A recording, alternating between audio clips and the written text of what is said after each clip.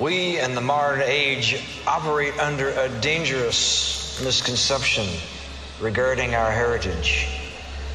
If one should ask the average citizen whether or not they believe humans are more highly evolved than our ancient ancestors, they will more often than not express the belief that we are indeed far, far superior. Surely we are more sophisticated and capable of reason than the hunter-gatherers of 13,000 BC. More civilized than the marauding Vikings of 1,000 years ago. We imagine these peoples as ignorant, primitive, and barbaric. We are not those peoples. In fact, Homo sapiens, modern humans, share an inherited gene pool with the earliest hominids, like the Australopithecus. Lived 2.5 million years. Greetings, folks, and welcome back to another episode of Project Archivist. Hi. So, our guest tonight, Timothy Renner. Timothy Renner is here to talk about his book, which I just dropped on the floor. Bigfoot in Pennsylvania. Bigfoot in Pennsylvania. This is a book about news articles from the 18 to early 1900s that deal specifically with people having Bigfoot sightings. But the catch is they weren't calling them Bigfoot back then. Nope. They were referred to as gorillas, hairy hominids, wild men, wild children, and a whole host of other strange and really bizarre stories.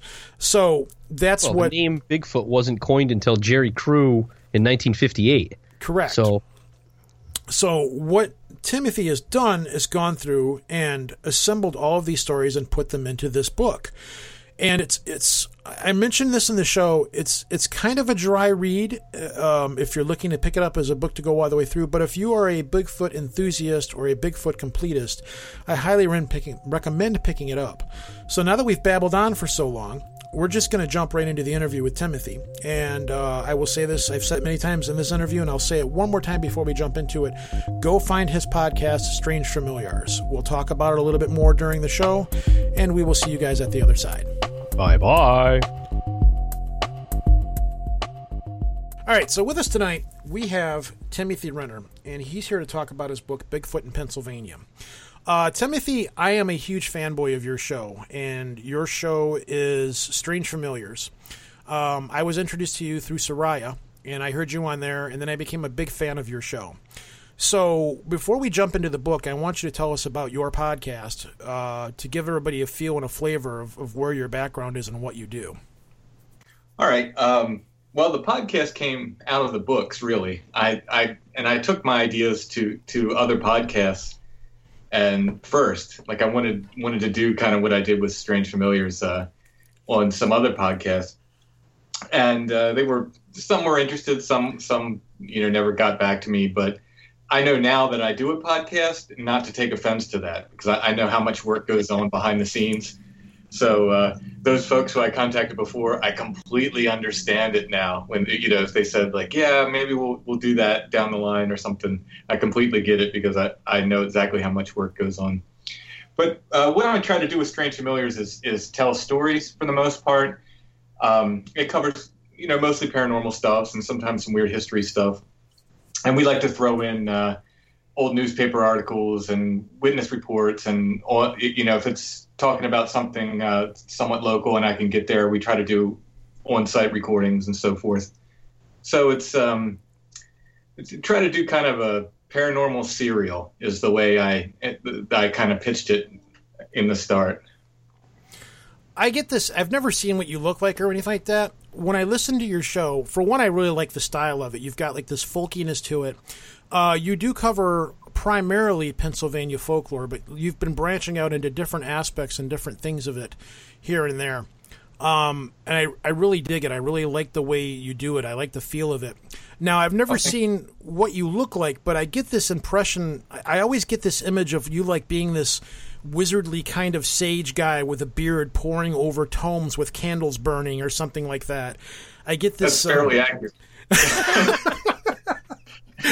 I get a very druidic feel from you. You know, I don't want to say Wiccan because that's almost kind of an insult to some people, but that's just the vibe that I get from listening to your show, and it's very cool. There's a lot of elements and things that you do that Lobo and myself have wanted to do, but for whatever reason, because of our style and the way we do things, it just doesn't seem to work that way, to go in that direction. So when I listen to your show, I'm very into folklore, and I'm very into the, like recently you had Cutchin on the show, and you guys were talking about Fey folklore and iron and things like that. You know, stuff like that I really gravitate to, I really like. Actually, to do off on a side shoot real quick, recently me and my wife were on vacation up in northern Michigan, and we were in this, there was this castle up there that they had reconditioned and remodeled, and they have weddings and stuff there. It was really cool, but we're in this blacksmith part of it, and they had a forge there. And I remembered your show, and I started going off about how, you know, forges could be used in places of churches, and blacksmiths could be used in place of holy men for conducting weddings and stuff like that if need be. And she was like, "Why are you full of? Why would I don't care about this stuff, you know?" And I'm just like, blah blah blah blah blah blah blah blah, because it sticks with me. And that's what I like about your show. I learn that stuff, and that kind of stuff sticks with me. So I really enjoy what you do, and we'll let you give a shout out to where it's at and stuff. But if people are listening, I really strongly recommend going and finding Strange Familiars. You do all the music on that show as well, too, correct? Yeah, and that's beyond ego. That's because of YouTube's very strict policies on using music. So if you want to use music, you either have to use their canned music, or you have to get express permission from the artist, which still doesn't always work. Or you have, you know, in my case, I had my own music, so no brainer there. I had 20 plus years of recordings. Yeah, that's why we don't have a YouTube channel the way we should. So, anyways, you are also an author. Now, this book, Bigfoot in Pennsylvania, we keep going back to Pennsylvania. You probably have the weirdest state in the union. And I don't know why that is. I don't know. We've probably done 3 shows on Pennsylvania within the last year. Yours will be number 3. This book, describe it. I have to have you describe it. There's really no other way to do it. Well, it kind of came out of my first book, where my first book dealt with 3 counties in Pennsylvania, the county I live in, and one on the east and one on the west of me. And I found so many of these reports. It was really a surprise how many Bigfoot reports I found. So I thought, well, maybe I'll do more with that. And I was actually in talks to write a book of encounters for a very popular Sasquatch podcast. And for one reason or another, it didn't happen. And I really like encounters. That's, in regards to the Bigfoot thing, that's really what I love hearing. I love hearing encounters. I think it's probably our best evidence. Footprints are great. Blurry photos are great, but witness accounts is really where we get our evidence of how the creatures act and how they behave and so forth. So given the state of the Bigfoot community at this time, a lot of these organizations are not sharing their reports for one reason or another. My theory is a lot of them think they're going to get, they're going to be the next Finding Bigfoot or whatever. So it's turning into ufology is what's happening. Yeah. So they're not sharing the reports. So what I could do is go back and get the old reports. So I started looking at, my intention was probably just to do one book for the entire country, but I found so many reports for Pennsylvania, it became clear pretty quickly, about a month into it, that I was going to have enough to do a book just of these old reports from Pennsylvania. So these reports are from what time period to what time period? 1838 until 1922, and that's when public domain ends. So beyond that, I'd have to get a lawyer and search through these old newspaper archives and see which reports were still public domain and which weren't, and it becomes a massive headache. But I'm safe reprinting these reports up till 1922. Now, back then, the term Bigfoot wasn't used, correct? Right. As Bigfoot comes into use, it starts in the late 50s, but it really doesn't become common, like a household term, until the 70s with In Search Of and stuff like that. Okay. So what we have here is your state has an inordinate amount of renegade wild gorillas, wild men, and what's another one that's commonly cited throughout this whole book? Those are the two big ones. Yeah, wild men, gorillas, sometimes the hairy giants or the bears, but the wild men and gorillas are the biggest. That's the most often terms. And wild men tends to be in effect until right around 1900. It's not a hard and fast rule. You find some wild man reports after 1900, and you find some gorilla reports before 1900, but right around there, they change. And my belief on that is, in the 1800s, people didn't really know what gorillas were. The mountain gorilla hadn't been discovered by Westerners until, it was considered a myth until really the late 1800s. Even when it was discovered, most people didn't know what a gorilla was until they started printing pictures in newspapers, and the very, very few circuses that had them, started traveling the country, and people might get to see one. And now, so as this term gorilla, people start having a name to call these things. Before that, they see something upright and covered with hair because, oh, it's a wild man, because that was kind of the theory back in the time. Even post-Darwin, they had this idea that if you just kind of walked away from society and went out into the woods, you'd grow hair all over your body.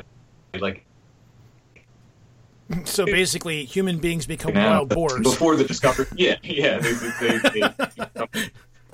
You leave society, you grow hair all over your body.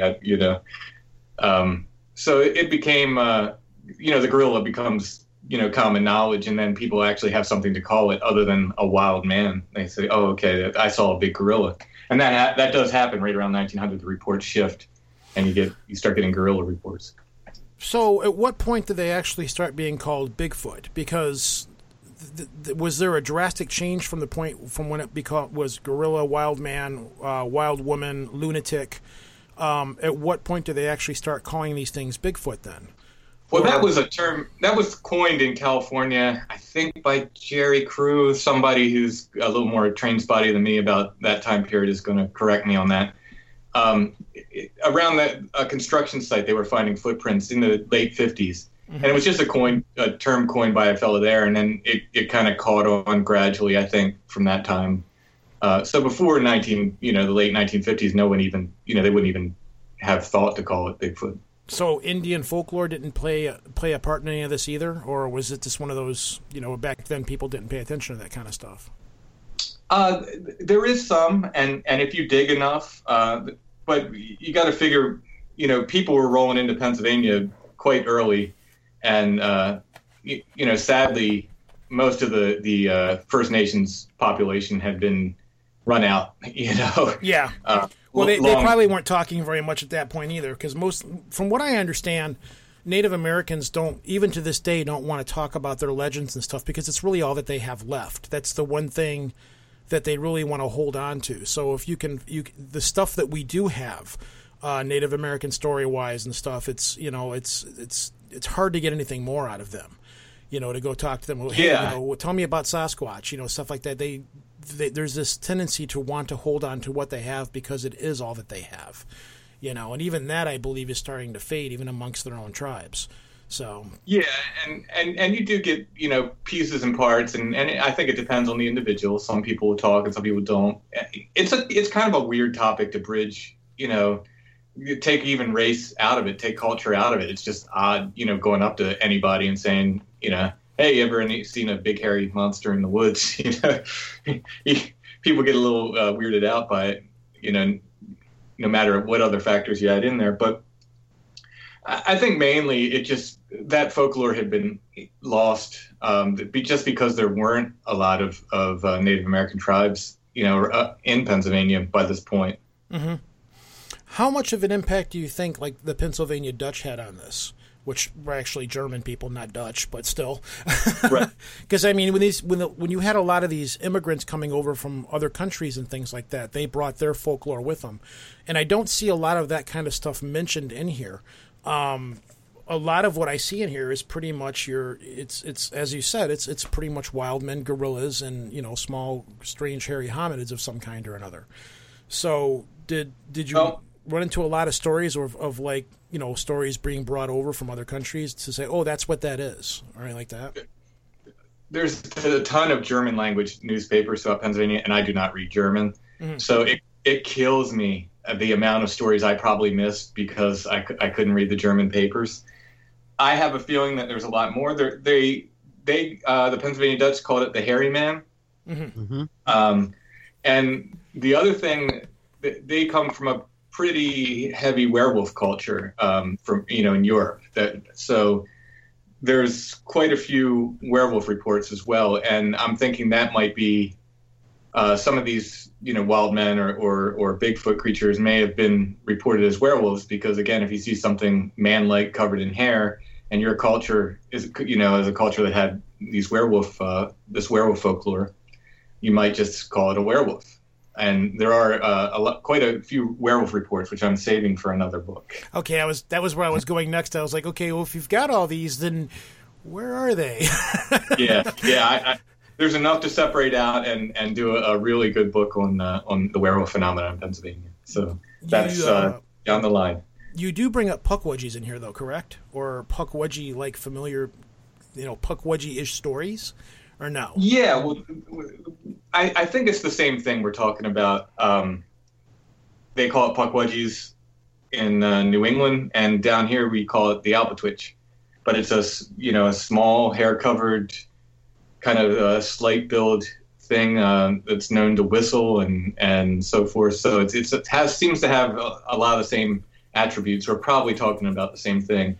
Yeah, you do have a lot of reports in here of people encounter these things and they're trying to communicate with them back and forth by whistling. And then you've got the other story in here. There's one where they run across a creature where it says ooh ooh and wee wee or something like that. I can't remember. Yeah, it's ooh ooh and mag mag. That's it, mag mag. So yeah. I get this vision in my head of a conversation of ooh ooh mag mag. It's like I know it's ring in the woods. Yeah, something like that, The ooh ooh mag mag thing, what was that all about? My guess is it was just a creature making those noises, and because it was a man-like thing, they were trying to ascribe language to it, which it may or may not have been. The article, I think, goes on to say, or there's a follow-up article, I forget if it's in the same article or not, but that talks about any Margarets or Maggies in the area missing their man. It seems like he's calling out for you. There is quite a few humorous stories in here like that. How much of this stuff do you think is just sensationalist journalism, or since one paper ran an article, another one's trying to run an article to outdo the other newspaper to sell newspapers? Do you think a lot of that is going on here? There's probably some of that.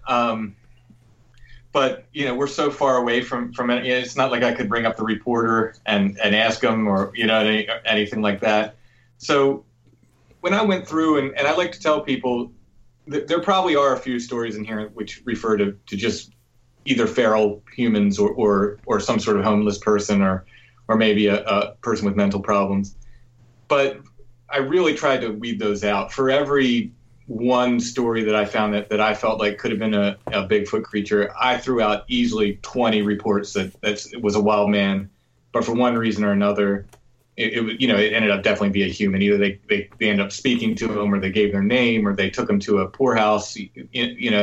One indication or another would indicate that it was most certainly a human. So I didn't just do a search on wild man and just throw everything I found in the book. I really did try to just include the stories that were either very strange. Some of them, probably don't refer to Bigfoot creatures, but they're very strange.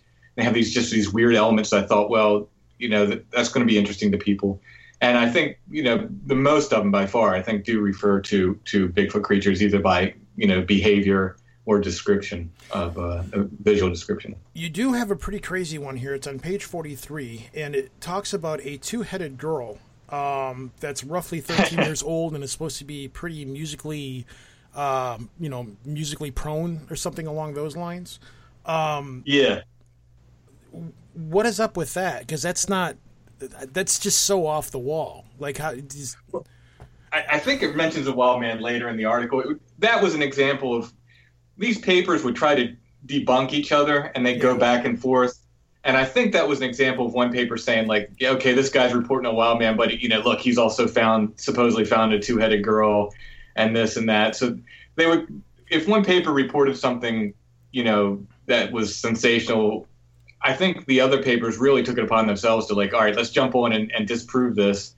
And if you read that series of articles, they as it goes on, they say, oh, this settles it. We've proved that, it wasn't a wild man. It was just this fellow who grew a beard or something like that. Mm-hmm. But after they've supposedly solved it, there's more sightings in the same area. So, they didn't really solve it. The newspaper claimed, like, okay, we solved it. This is it. How much of this stuff do you believe? Okay, like you have situations like what's going on in Chicago right now with the reappearance of the Mothman. And then one person sees it, and then somebody else sees it, and then somebody else sees it, and then somebody else sees it, much like the original Mothman phenomena. Or you have these phenomena, like the clown situation we had last year with the big clown flap. Do you think, how much of this stuff do you think was just like, oh yeah, I saw it too, or I saw it too? Well, yeah, I saw it. It was running through my backyard here, and it had wings and stuff like that. Where people are just, how much of this stuff do you believe that people are just exaggerating onto to get their names in the paper or something like that? Do you think there was a lot of that? I mean, I asked these questions. I know this sounds weird me asking this, but you've just got so many of these in this book. It was like, I mean, some of these you've got like 3 to a page, and this book's it's a decent sized book. So I'm thinking, how much of this stuff is actually people seeing this stuff, or how much of it is sensationalism? I mean, surely all of these reports can't be true, or your state would just be overrun by gorillas and wild men. I mean, that's the vision I get. Like, you're just walking down the road and there's, it's like superheroes in a superhero movie. They're just everywhere, Right.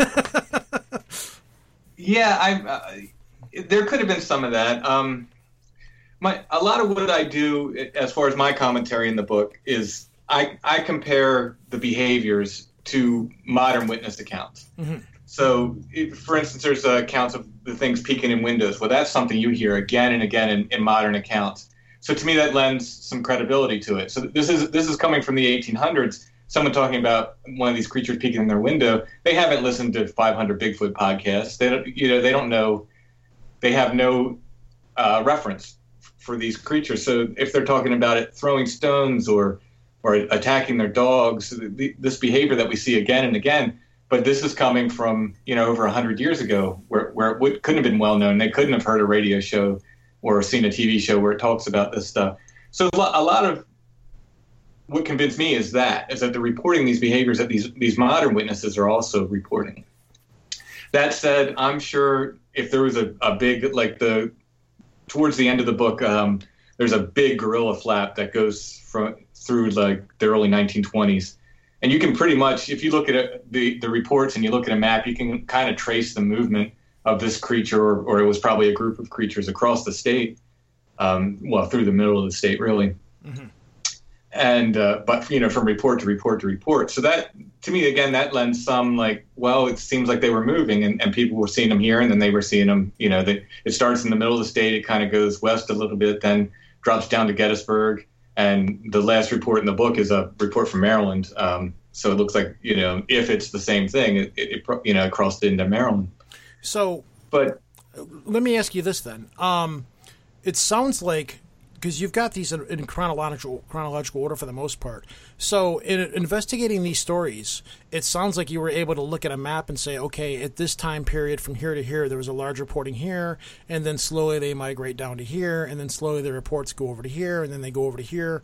So I don't know how else to ask this. Were you seeing migratory patterns in relation to the stories that you were finding? Not through most of the book. It really was just that last kind of flap in I think it's 1921 and 1922 of these, and they're called gorillas consistently in these reports. And again, it starts in the middle of the state. And for that one, you can kind of follow it. You can follow it, from place to place almost, and kind of get an idea. If it's either there was an army of them, or it was a small group maybe moving through the state. It's really, this phenomenon is so weird. It's so strange to talk about, because I can't believe myself that there's an undiscovered ape in the woods. honestly, but I believe absolutely people are seeing something. And what it is, I don't have a really kind of sexy answer for people when they say, like, well, what do you think it is? I don't know. I believe people are seeing something. I really don't know what it is. I don't think it acts like a natural animal, whatever it is. But beyond that, I don't have a lot of great answers. I love it. I'm super interested in it. And I'll probably spend my life, just researching it and so forth. But that takes care of the part of the show where I usually ask the guests what their actual beliefs are in it, and you pretty much clarified that. Do you think along the lines that this is something like, because there's the school of thought that Bigfoot is an actual physical entity. There is the school of thought that this is some kind of a actual living creature that is just here that we don't encounter. And then you've got the other school of thought, which is usually just so far out there that intertwines with UFOs and things like that. So, in your opinion of Bigfootery, if that is a word, sure it is, I just made it up. In your opinion, what do you think Bigfoot actually is? Or do you just, even though you say, yeah, it's something's happening, I don't know what it is, do you perceive Bigfoot as being some kind of a spiritual entity that just pops in and out when it wants to, or do you think it's a physical creature? There is no wrong answer to that. I think it's physical sometimes. Okay. Yeah, I know. Yeah. I think it's physical sometimes, at least. I mean, and there. I know there's Bigfoot people tearing their hair out and yelling at the speakers right now, but I just wrote an article for a Bigfoot journal that it's a series that is going to, and it deals with an 8 square mile area in southern York County, which is the county I live in, which I have just this massive amount of reports from the late 1800s through 2014, I believe. So very recently, just report after report after report. And if they're migrating through there, the reports come from all times of the year. They come from winter, summer, fall, spring. So I don't understand how that's working. If they're living in there, there cannot be enough. There's not enough room for a breeding population to live down there. It's an 8 square mile area. I can't see how so it's coming into that area, and it just doesn't work. There's no way it works. The same areas had footprints that go up into the middle of the field and just stop. So they just, they go right to the middle of the field and then they stop. So the Ape in the Woods folks say they turn around and walk in their own footprints, but that would kind of mess up the footprints, I would think. It'd be really hard to have a clean footprint and do that. So you have to have this image of this, 8 foot tall ape man tiptoeing backwards through his own footprints, just to, in case some human might see them. It's really, really weird. And people will jump right to say, well, you think it's a dimensional thing. It's coming in from dimension. I don't know. I think it's possible, maybe. And my gut says it's something to do with quantum physics that we don't understand, and I don't believe that these creatures have like a box with buttons on it that they're pushing that allows them to jump through dimensions or anything like that. I don't believe they're riding in UFOs. I think it's probably something that they can do that's very instinctive, and we just don't understand it for one reason or another, and that's just a guess. And please, someone prove me wrong. Bring a body in. I'll be so happy. That's so much easier. Yeah, I'm I'm in the camp of we need some kind of physical body. I'm not necessarily saying we should kill the creature, but there's people that, well, you can't. I think we just recently had the argument with somebody on the show where they said, well, if these are related to human beings, we can't just kill one because we'd be killing off a human. Then I'm like, well, we could tranquilize one. We don't ever kill humans. No, absolutely not. No. Especially in Detroit. I don't get too crazy about that because I don't think we're ever going to get that definite proof. I just don't think it's forthcoming. Whatever these things are, they live by us, if you believe the folklore, forever. In pretty much every culture, they have a version of a big hairy thing that lives in the woods beside people. We've never caught one yet. It doesn't seem like we're gonna get one anytime soon. I don't worry about people shooting them. I don't think there's plenty of stories, and there's stories in my book about people shooting them, but they never seem to drop them. Yeah, I was going to bring that up. You've got a story in here, Strange Monster Dodges Bullets, where this group of people, basically they think they chase one into a cave, or they think that there's one in a cave. So they're going through this cave, just randomly shooting into it, and they're actually bringing the cave down on top of them as they go through this abandoned mine, I believe. Say the only wild animal there is a chipmunk. Search party sees the animal terror in Swatara. I can't pronounce that. Swatara. Okay. And it goes into talking about how several shots were fired, but all were without effect. Members of this party describe the creature as an animal weighing between 200 and 300 pounds, light in color, and having a sandy head. Mr. Malfair, a reputable citizen, asserts that he has seen the mysterious visitor running about in Mr. Rapp's meadow between Swarta and I'm not even going to try to pronounce that name, Quadrophenia. Sure, we'll call it the Who. At one farm from the vicinity, the heads of 23 chickens were found. Some lay the slaughter to the beast, and others say that it would not take the bodies and leave the heads. Others claim that they have watched the cave in Swatara and have seen nothing in the shape of the animal in the vicinity except chipmunks. Do you have a lot of stories that you've come across where there's animal mutilations attributed to these things? Sure, yeah. Dogs, chickens. One of the stories in the book, I think it says that the chicken count was up to 500 at some point. I don't think at one time. I think it was attacking different chicken farms. And they named it Colonel Sanders. Yeah. So dogs get attacked. Pigs get carried away. There's some sheep in the book that are attacked and they find. I mean, and again, this is a pattern you see in a lot of modern sightings as well. And again, you had situations where people were shooting at these things and it was just having no effect on it? Yeah, there's some where the people said they just shot it and it's like it didn't even take notice of it. There's another where a kid shoots it and drops the what they're calling the gorilla, and it gets up and runs away, and he and his father tracked it by its blood but never found it, and it ended up coming back to his farm, I think, a week later. It's a really interesting article. It's one of my favorite in the book. Comes back a week later and attacks the kid. Oh. You have one in here, I believe. Actually, let me diverge from this a little bit. Unless, Lobo, did you want to throw something in here, Lobo? Because I'm pretty much just jabbering away at 1,000,000 miles an hour. Well, I had a question. About the center of your book, there's a section... Strange Monster Scares Citizens, and it was in Darby, Pennsylvania. Mm-hmm. And from what I gather, it was in the early 1900s, not into the teens yet. And the description of it is baboon. And that struck me because baboons have a muzzle, whereas the gorillas have a flattened face. Mm-hmm. And it struck me as odd that people that had only probably ever seen baboons in, like, I would imagine traveling circuses, would have a description of a baboon.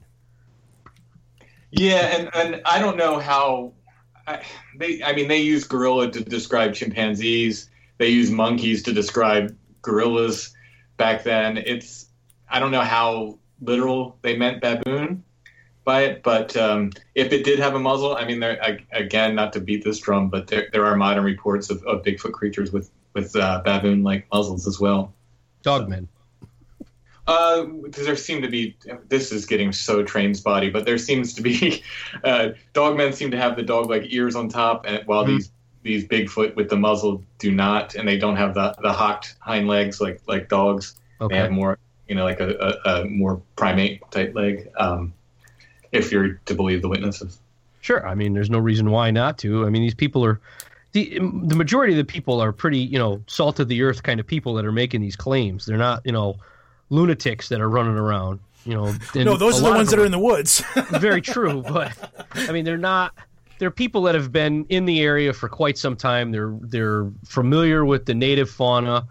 They're familiar with the any of the animals that they may be trapping or tracking. So for them to come up and just, I mean, I'm going to assume, and that's probably a big assumption on my part, but these people do know what a bear looks like. They're a bear in the area. So for them to specifically state that it is, primate in nature, it intrigues me. Because they could have just simply said, well, it was a man-bear pig that I saw. Right, or any. Right. And then, there's different cases where they've clearly seen a woman. because the description they're not saying, well, it may have been. They're clearly stating that it was a wild woman. So I'm assuming that it was naked, or at least breasts were being able to be seen, or maybe they were just small in stature and they were just assuming that it was a female. But it's intriguing that it was. There'd be a flap, and then it would be a little while, and there'd be another flap, and like you said before, it may be migratory. It may be, they hang out in certain areas during the year, but it's as years go by, I have more and more thoughts about this. I was just speaking to someone at a party I was at, and he's a hunter, and he's like, "Don't you think we would have found a primate by now?" I'm like, I don't know, man. We're pretty dumb when it comes to being in the woods sometimes. Yeah, I mean that, and again, I'm perfectly willing to accept that especially in the Northwest. And I did another interview recently, and they mentioned that the reports seem to get stranger the further east you get. So it seems like when these reports in the Northwest, they seem very, very ape-like or very primate-like. And then as you move further east, you get stranger and stranger things with them. We get a lot of, at least in modern reports, and it was probably happening back then too, but they just didn't note it, or maybe it was in a different article that I didn't pick up. And in Pennsylvania, you get tons of mystery lights, whether will-o'-the-wisps or UFOs or whatever, in conjunction with Bigfoot sightings. You get these other weird phenomenon just kind of tied right to it. So it seems like the further east you get, just the weirder these things get, which I just don't have great answers. But again, if it proves out that it's been some sort of primate or relic hominid that we just haven't been able to find, I'm not going to be super surprised by that, because we have lost a lot of our wood sense in a way. Yeah, we're loud. Just in a way, we're lousy. Yeah. We're loud and awkward and clumsy, and animals are not. And for all reports of these things, they are absolutely not. They move very fluidly and quickly. Have you found in all of these articles any kind of correlations to anything? Like you mentioned, which I'm going to get to. You got a chapter in the back here in your appendix about strange light sightings along those lines. But have you seen any correlations with patterns of any of this stuff? Like, have you seen differences in population areas and correlations with the kinds of sightings? Sparsely populated areas having less of a certain kind of sighting, and more populated areas having more of another kind of sighting, for example? In general, the more sparsely populated areas is where you're going to find these. And for instance, you brought up Darby. Darby now, I don't think you could ever find a creature sighting in Darby. It's basically a part of Philadelphia, I believe now. But at that time, it was it's a different place then. Were smaller towns reporting like more humanoid type creatures, and the larger towns reporting more ape-like creatures for something like those lines? No, not that I didn't sit down and do any hard data on it, but I didn't recognize that pattern so much. Of all of the stories in here, what are the craziest and strangest ones that stick out to you the most? The one where the boy shoots it, that's my favorite one. The Samuel Bolwig story. There's one about a wild woman who's riding a balance wheel, which is really wild. I'm assuming that's some sort of. I looked at balance wheels are, usually machine shops and so forth. I'm imagining she's like on it like a barrel or something. It's just an odd detail. That supposedly she's on top of this balance wheel, but she does get off, and she supposedly breaks a horse's neck with one swipe of her hand. And then it goes on to describe this 8 foot tall, huge hairy woman with long arms. But it just has that really odd detail of that, riding on a balance wheel. It's just really strange. I can't imagine where that came from. When I read that, I thought a penny farthing. That's the first thing that came to my mind as a balance wheel. the big, huge bikes with the giant wheel in the front. And that was like, okay, what's this thing doing out in the woods on that? Yeah. I believe it says she went to a machine shop and removed the balance wheel with perfect ease. So I just assumed it was some part of the machinery in a machine shop. But it could, who knows? I mean, and it's just so either way, it's just such a weird thing. There's a couple other ones that they seem to be wearing clothing, which, I think the skeptic's going to go immediately, well, it's a human. So the clothing is human. But again, there are these weird modern reports here and there that pop up where, someone will see one of these creatures and they say, you're not going to believe me, but it was wearing a plaid shirt, torn up plaid shirt.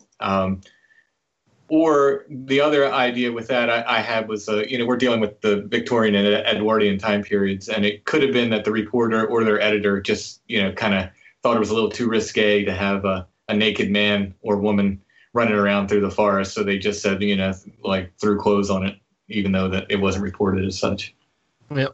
I mean, as I'm reading through and I'm going through and I'm waiting. And with bated breath, I'm waiting. And then all of a sudden there's it's Satan Unchained. Oh, of course it is. It surprised me that it took that long. It did take, to get to that point. I expected, being from New England, this place was crawling with Puritans. Satan was around every corner. Yeah, there's not a lot of mention of demons or anything like that in this either. That's, everybody goes to more rational explanations of wild creatures or people. Well, you know what? I would take a wolf man and a bear and a dog man and giant Sasquatch over a description of it was the devil unchained any day.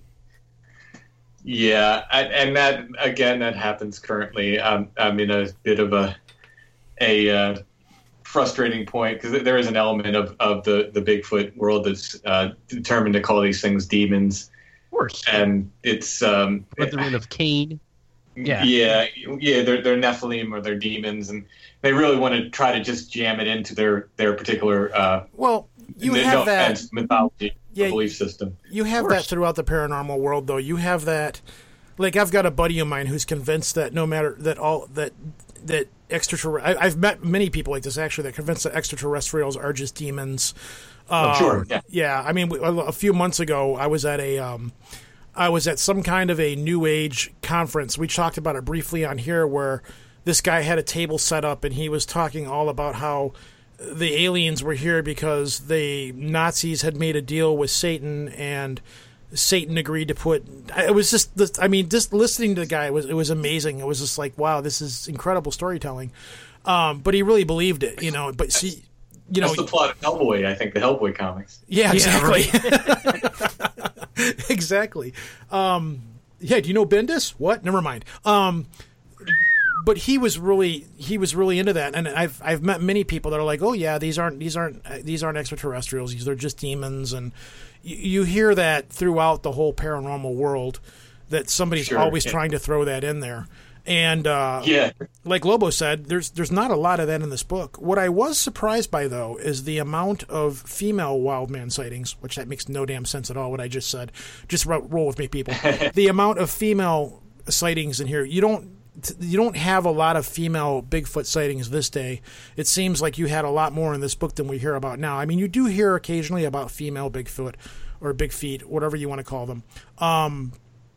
Man, I'm just batting 100 tonight.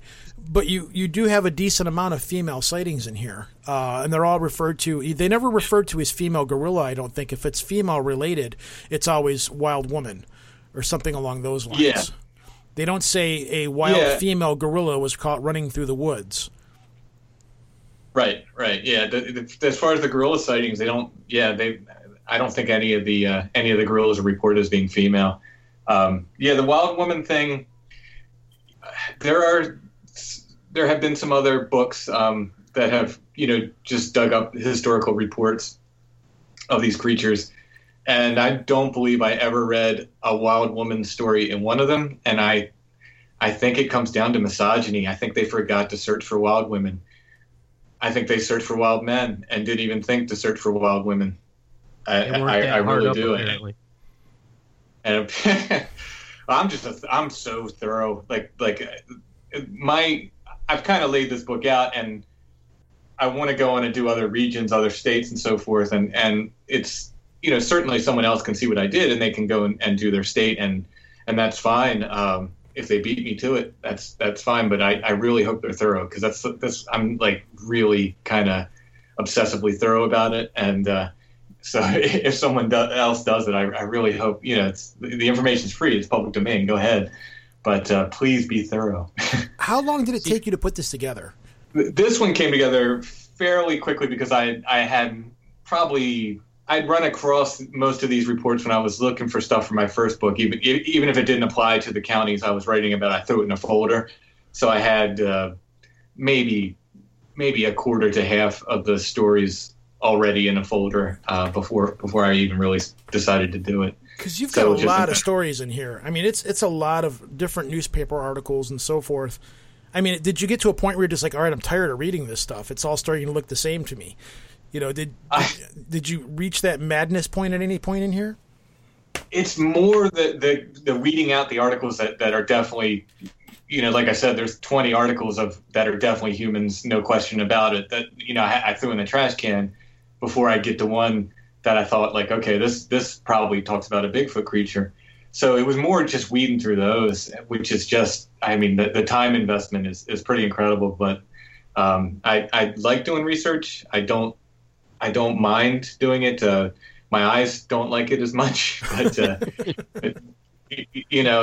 I'll sit there and look at if it's an online archive, I'll sit there for hours and go through it and just be fascinated. And I'll find 10 articles that don't apply to what I'm looking for, that'll interest me for one reason or another. That'll I'll waste time, go down that rabbit hole for a while. But if it's microfilm, I'll dig into microfilm, and because I live in Pennsylvania, I was able to hit historical societies and as well as the online archives and kind of really. Do they know you real well now? Like when you walk in, they're like, "Oh, what's up, Tim?" Are they very familiar? I don't know if they know you by name. Probably that was that weird guy with long hair looking for Bigfoot. It's maybe that. So I don't know if I'm that forgettable when Gandalf walks through the front door. Lobo, what were you going to say? I cut you off. I didn't mean to. If you get towards the back of the book, into the appendix section, there are two stories in particular that struck me. Because at that point, I mean, I was already all the way in, so I just kept reading. Two things that came out of the Susquehanna that made me scratch my head. One, the alligator, which, okay, I can understand maybe a displaced crocodilia up here or closer to colder climates. But the walking fishman, what is that? I have no clue. I mean, to me, it calls to mind like the Loveland Frogman thing from Ohio. But I have no clue. It was just a weird thing I stumbled across. And, well, I'll throw it in, put it in the appendix. Maybe it'll lead to something. Maybe somebody else will say, "Oh, I saw something like that." I've heard only a handful of like the creature from the Black Lagoon like creatures discussed, and when I came across that, I'm like, oh, that puts that in that very tiny pile of things I've read. That's interesting. Yeah, and I believe it said it didn't have any arms. So it walks up out of the Susquehanna without arms. It's the alligator one. By the way, I'm on a mission. I want to try to find that because it does say that a certain professor from what's the Innsmouth? Yeah, Innsmouth. No, it was John Dalton. No, that's the guy. Dr. Corsier? Yeah, I think so. Anyway, he had it stuffed apparently. So it's got to be around then. Yeah, I would think that somewhere that this thing is around, like somebody has it. So it'd be really neat to find that. But yeah, because they talked about someone having this pet alligator and they let it go or something, but it was small when they let it go, so it had to survive like more than one winter. Yeah, it would have had. That's cold, and that's bizarre. Not. Alligators don't typically go into a tepor. They don't typically break down that far where they go into their hibernation mode. So that in itself is intriguing. Yeah, it's very, very interesting. Did you run across a lot of stories like that just did not fit the mold for this book that you just kind of shoved aside and said, we'll save this for later? Or, Pretty much what I found is in the appendixes, and that's because I wasn't specifically looking for those type stories. I'm interested in the River Monster thing, but I doubt I'm ever going to write a book on it. So those were just, for whatever reason, I'd turn up a River Monster story, so I just throw it aside and say, I'll do it. I'll throw that in the appendix. When I do other states, I doubt I'm going to put those type reports in, just because for me, this Pennsylvania was a labor of love because I live here. The other books would be too, but I'm going to stick to the wild man and gorilla stuff. You've most also obviously got Bigfoot stuff. A thing in here about somebody killing a dragon or something. I'm drawing a blank on that one. Oh, it's the Huntington Local winged News. serpent. Yeah, it says in here, this snaky story, a particular snake or dragon was killed by Richard Roper. What a name for you. Richard Roper, foreman of Star Ore Mine near Shade Gap. This country a few days ago. The reptiles were credibly informed was 7 or 8 inches long, with a bluish color, and had 2 legs, 3 inches long, and 2 feet 1 inch long, shaped like a human foot. It was impossible to capture the strange creature alive, as it showed fight, and Mr. Roper was obliged to kill it, of course. We learned that the snake was photographed so that doubting ones may have an opportunity to verify the truth of the snake story. So somebody basically found a winged snake of some kind and killed it, and there's supposed to be a picture out there floating around. Yeah. I'd love to see that photo. There's another out of the strange animals in the back, and it's when I read it, I paused, and then I continued to read, and I went back to the beginning and read it over again. It describes the footprint being left like a handprint, but smaller. Yeah, that sounds like a chimp, or a small monkey, like not a lemur, but it was found. It made the tracks, and then there were the same prints found in dust wandering around. That in itself is creepy as hell. And I have, however many years later, in my other book, I have a report of a lemur-like creature. I think it's from York County, which is just this odd thing. Like what is that? Like someone looked out their window and saw this. For the description sounds like a lemur. Like climbing from tree to tree and jumping from tree to tree. That's just so bizarre. I believe we're the only large mass that doesn't have a primate other than human beings wandering, a known primate other than human beings roaming around that are indigenous to the area. We have spider monkeys and gibbons and all kinds of stuff that have been released as pets or have escaped from zoos or train accidents from circuses, but it's really bizarre when every once in a while something like that pops up and you're like, that was way before people were supposed to be owning exotic animals. What's that all about? Yeah, and something like that I could believe, though, maybe escape from a menagerie or a zoo or something. And then if you didn't know what it was, who knew what a lemur was in 1910 or whenever, they just see it and think, man, that's a weird animal. What's it doing here? I love in the back of the book how you have alternate names for Bigfoots, and one of them is Cookie Monster. Yeah. I forget where I came across that. That's one of the names. That was in a modern Pennsylvania report. Somebody in these regions, they called it Cookie Monster for whatever reason. In the 70s and 80s, the theory was that Bigfoot lived in Washington State and California and Canada, and we didn't have Bigfoot here. So you'd find all these little weird kind of regional names. It's like the one example I get is that the Hodag. Where the guy says we don't have Bigfoot in Pennsylvania. This guy's telling me. He's like, no, but we do have this big tall hairy thing that lives up in the mountains. We call it a Hodag. Well, it's a Bigfoot then. Yeah. Well, you do have Wendigo listed in here as well. So how many stories did you come across listed as Wendigo?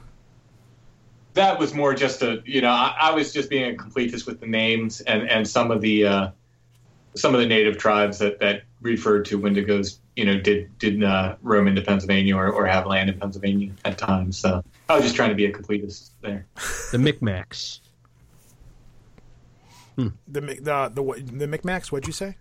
The Micmacs and Abenakis were the ones that had the that particular variation of Wendigo. So I guess it makes sense if they'd moved down into the lower areas. Well, didn't every tribe in the United States? Well, not every tribe, but I think a No, vast it was majority only of upper north had Wendigo. But that cold stretch, places. yeah, I was gonna say that stretch from Michigan all the way across the northern states up into Canada, because Canada, the Canadian Rockies and stuff, those are the primary areas for Wendigo sightings, I believe. I don't know. You're the Wendigo expert, so I guess I'm asking. Yeah, Micmac, Abenaki, what? The Algonquin. Yep. What are their names? I'm the Wendigo expert. No, not really. I only did one episode on that. You're the Wendigo freak.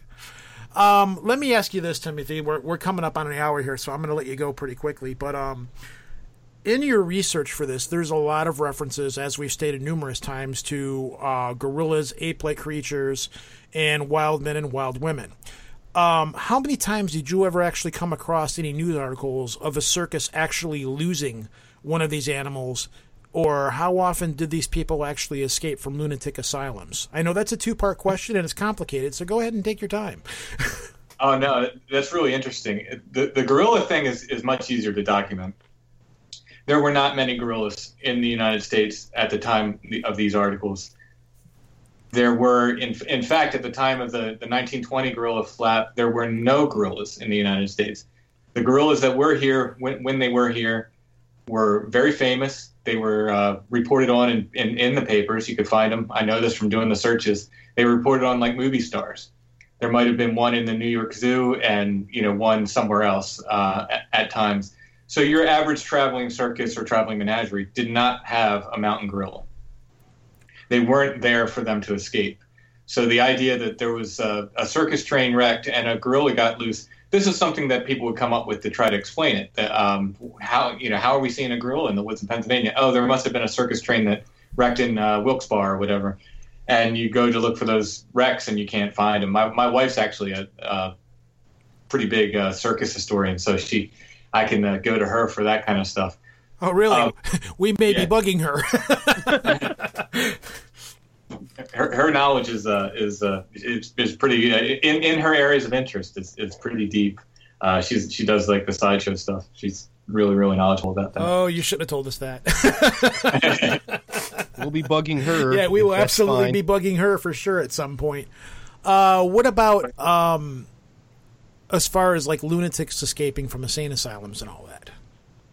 Well, that's the thing. I go and do the searches, and there are they will mention sometimes. They'll say like, here's a wild man, somebody saw him, and they think it's Joe Smith who escaped from an asylum in the next town over, and it turns out that Joe Smith did escape from the next town over, but it's Joe Smith swinging from trees covered in hair now. That's so people did escape from asylums. I don't think they escaped anywhere near as much. It couldn't be. I mean, as I said in my one comment, the walls of the asylums had to look like Swiss cheese for that man to escape.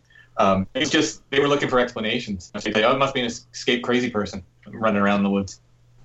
All right, so as we're going through the book, and I start getting towards the end, and I'm intrigued by the other strange creatures in the book after reading all about the Bigfoot.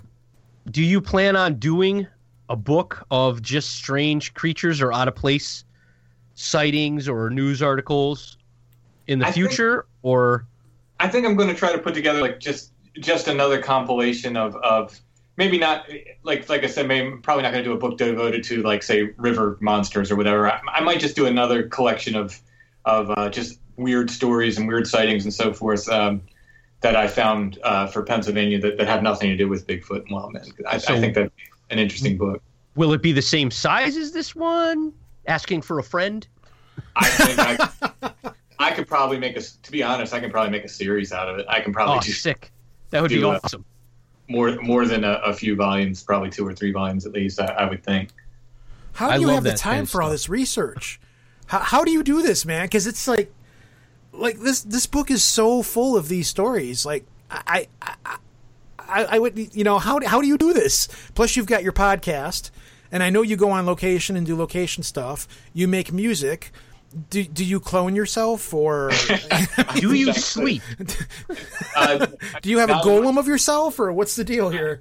Not as much as I should sleep, but I'm obsessed. I'm an obsessive person. I'm a completist, and I really like to try to be thorough, and I have ideas, and I'm really, and this applies to my music and my artwork and everything I do. I'm very conscious of the limited amount of time I have on the planet, and I try to apply what time I have in ways that I don't even know if I'm trying to leave a legacy. I want to make things. I enjoy making things. It's like your podcast is very well produced. You're not screwing around. I mean, you do a really good job on your production of it. And then, because it just seems like a little while ago, you came out with a book. Was it The Seven Gates? I believe it was. Beyond the Seventh Gate, yeah. Yeah, Beyond the Seventh Gate. And then, poof, you pop up with this one, and Soraya's like, "Hey, Tim's got a book coming out," and I'm like, he was just on your show a few months ago for Beyond the Seventh Gate, and now he's got another book. And by the way, he's got a podcast and he does shows and I'm like, what the hell? It's just one of those things. We seem to be asking you a lot more about the back of the book and the appendices than about the book itself. I think that's because you go off into such random directions back here. You've got a section in here about strange mystery lights, like will-o'-the-wisp kind of things. Mm-hmm. Does any of those tie in to the Wildman Bigfoot sightings in the book, or is that just something you just put in there to add one more depth of weirdness to the book? Well, like I said, in Pennsylvania, and I say this jokingly, but only half jokingly, I usually tell people, give me a Bigfoot sighting in Pennsylvania, and I will find you a UFO sighting or a mystery light sighting in the same place, relatively, give or take a few miles, and around the same time. And it's not always true, but it's often true. I mean, a large percentage of the time, I can find UFO or mystery light sightings around the same time people are seeing Bigfoot. I don't know what that means. I can only tell you that the conditions, and Joshua gave me this line, so thanks to Joshua Cutchin for this.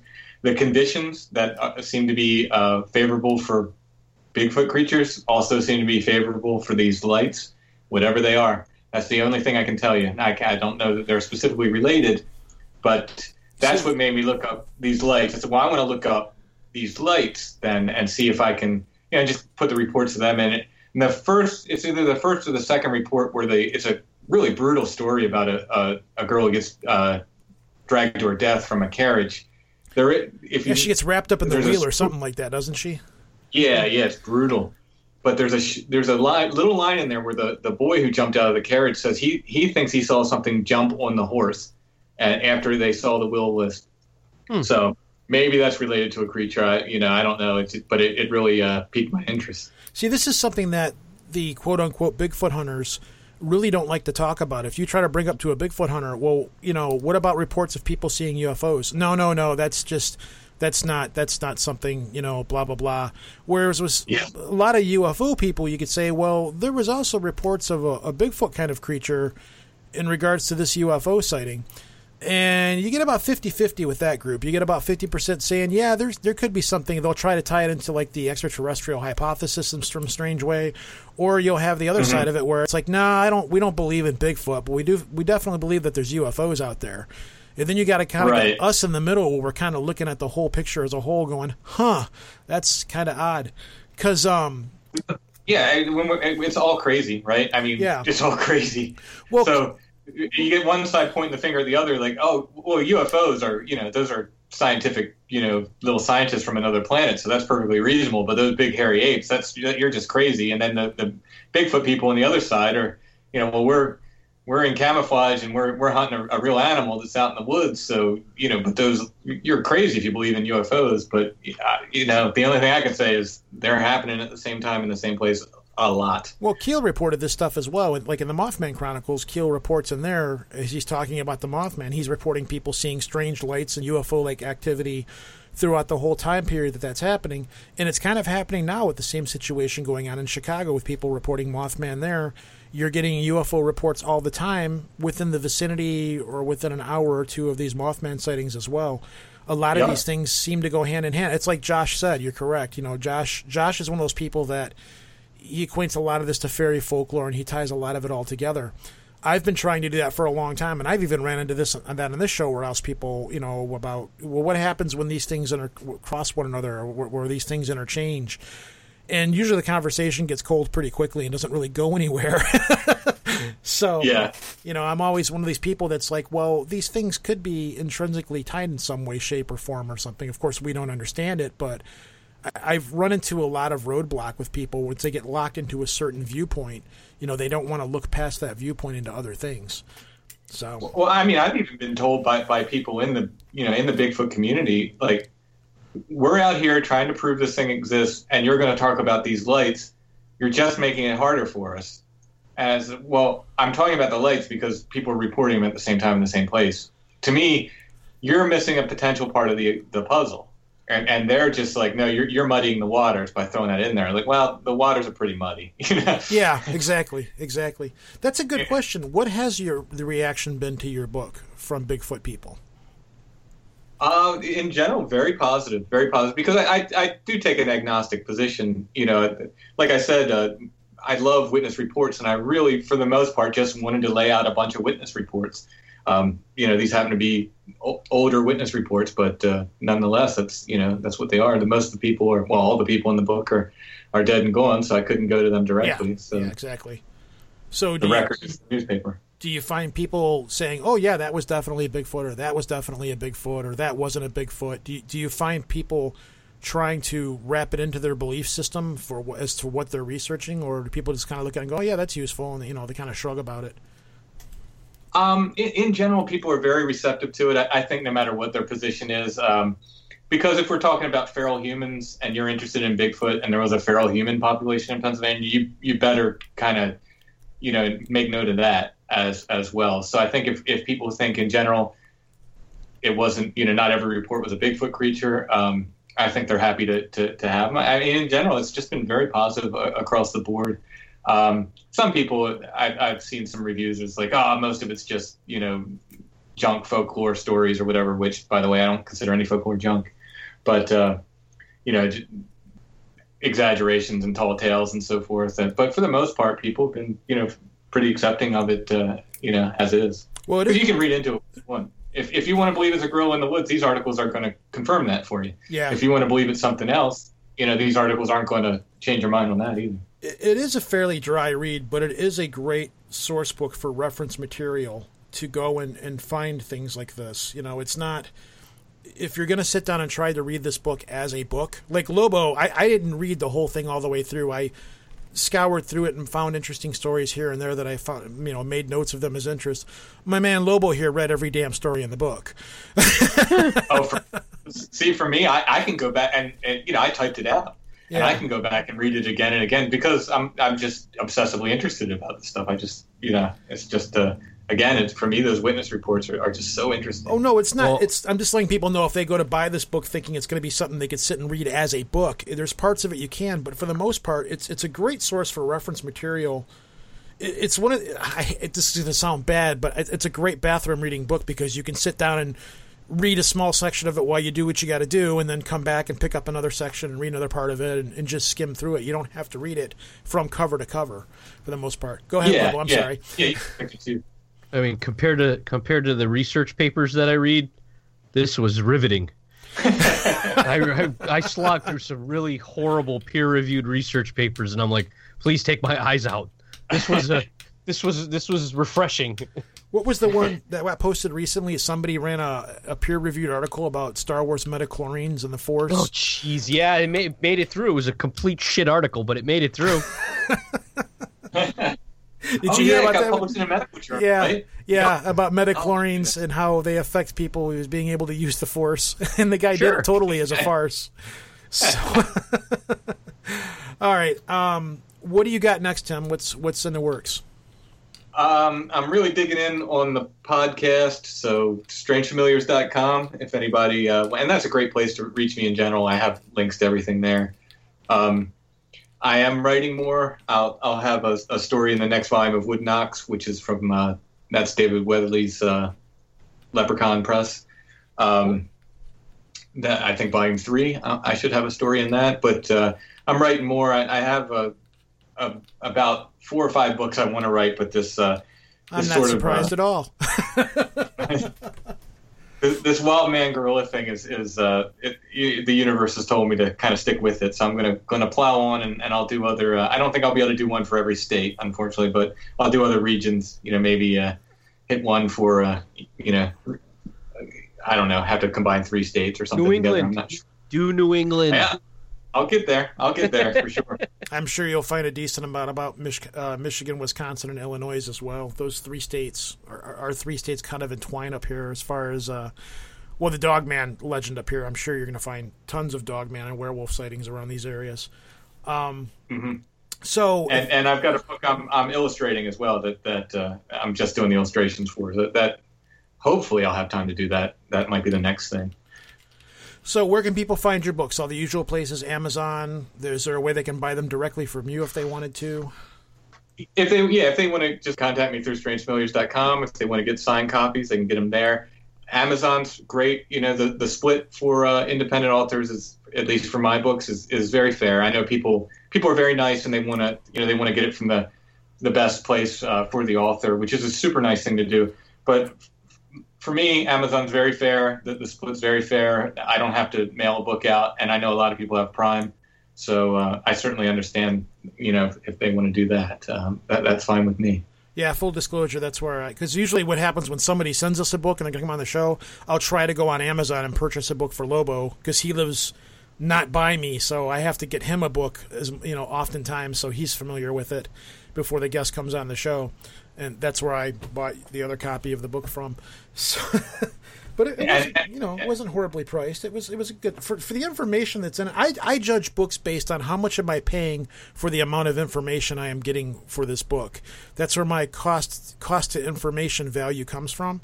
And it was a decent price for what you got in here. Again, it's a great reference book for a part of this topic that is never really dealt with or covered. And that's what I really like about it. You have such a very unique and individual take on it.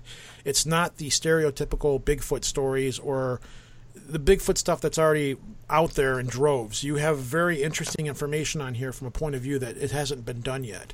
So if somebody is a Bigfoot purist, I do recommend that they get this book, if anything, just to see how people viewed these sightings back then.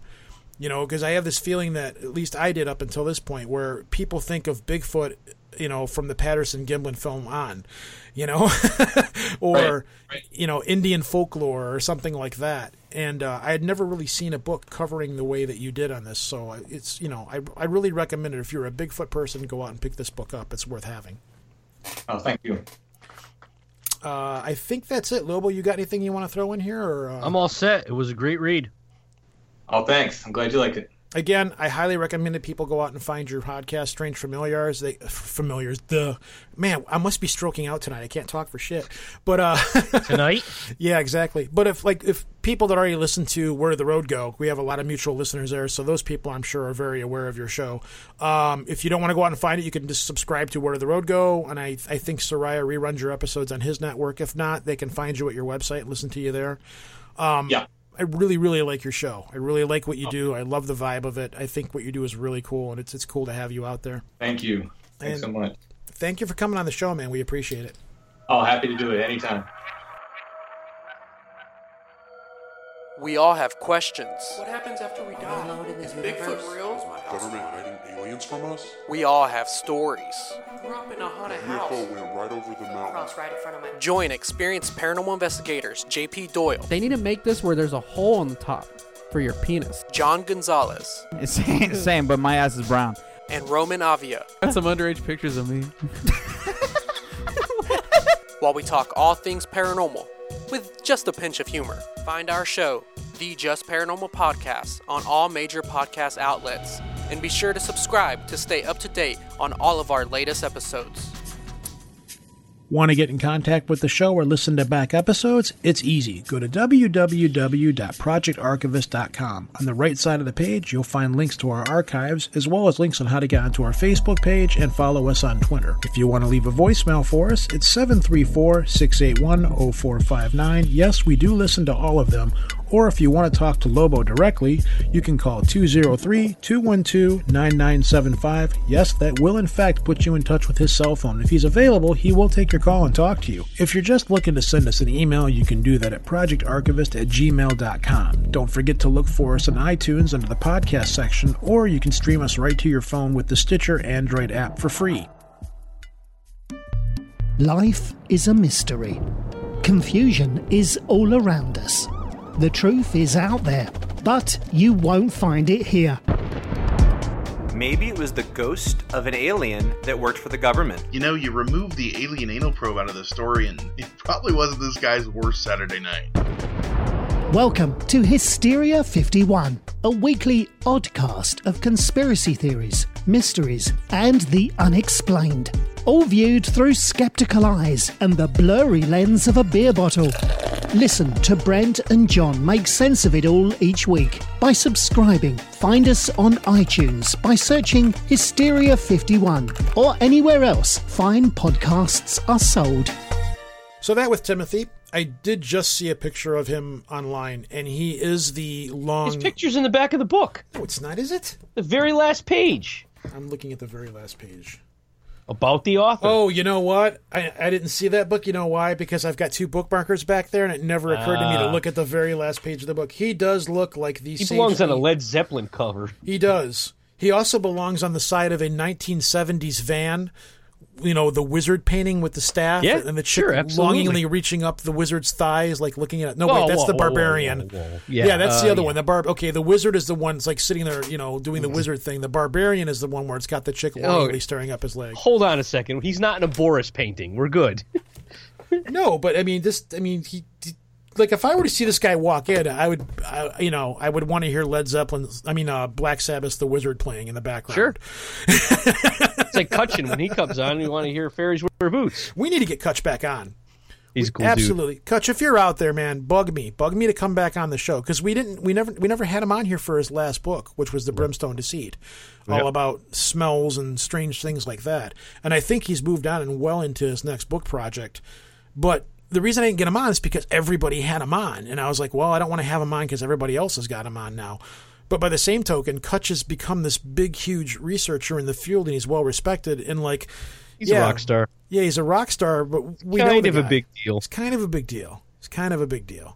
So Kutch, if you're out there and you hear this, bug me, man. We need to get you back on here. Just hang out and talk and shoot the shit for the most part. Yeah, right. So all the stuff that we were going to talk about at the end of the show, we talked about at the beginning of the show because my brain stroked out. So my brain stroked out. Okay. Having said all of that, I really want to thank the Patreons for supporting us as we always do at the beginning of the month or what have you. Again, if there's something out there that you guys want to hear, you know, if there's an old episode that, you know, let me know. I'll see if I can post it up as a best of for the most part. Because I wasn't, the best ofs we've been posting, I really didn't think people would be that interested in. And they're like, yeah, you know, I want to hear that again, or I've never heard that one before. And I'm surprised by how many new people that we've picked up. Because our download numbers look flat, but we do have new people that are coming in here. And some people aren't even, you know, they're not downloading, they're just listening off the website or they're getting off of Stitcher. And I completely forget that we're still on Stitcher. It just never crosses my mind that, oh, yeah, that's another way that people can get us. And we do have a fairly large amount of listeners that are listening to us on the Stitcher app that sorry, guys, I've just completely forgotten about you because once we moved over to the new server, I see the numbers that are over there. So anyways, yes, I am babbling because I haven't had much sleep today. Fingers crossed, all goes well. Next week will be a fun show. It'll be the fast food episode. Hilarity will ensue. I'm not entirely sure what's going to happen with it, as we always are, because the amount of fast food related stories that I have to cover is way more than we're going to have the time to be able to do. So great. And as always, putting those shows together, they're a lot of fun, but they're a lot of work. So for us, we might be recording for a couple of hours. Who knows? Oh, great. Otherwise, thanks for being here. We'll talk to you people again. This is Rojan. Peace out from the D. This is Lobo from Connecticut. Newts have tetrodotoxin. What? Newt's tetrodotoxin? Yeah, the same toxin that is Say in that word again. Pufferfish. Tetrodotoxin. That's not the way you said it the first time. Yeah, I know. It was a bit of a skip. You're like, tetrodotoxin. I was drunk. You're so high. Whoa. All right, folks. Peace. Bye-bye. I don't know.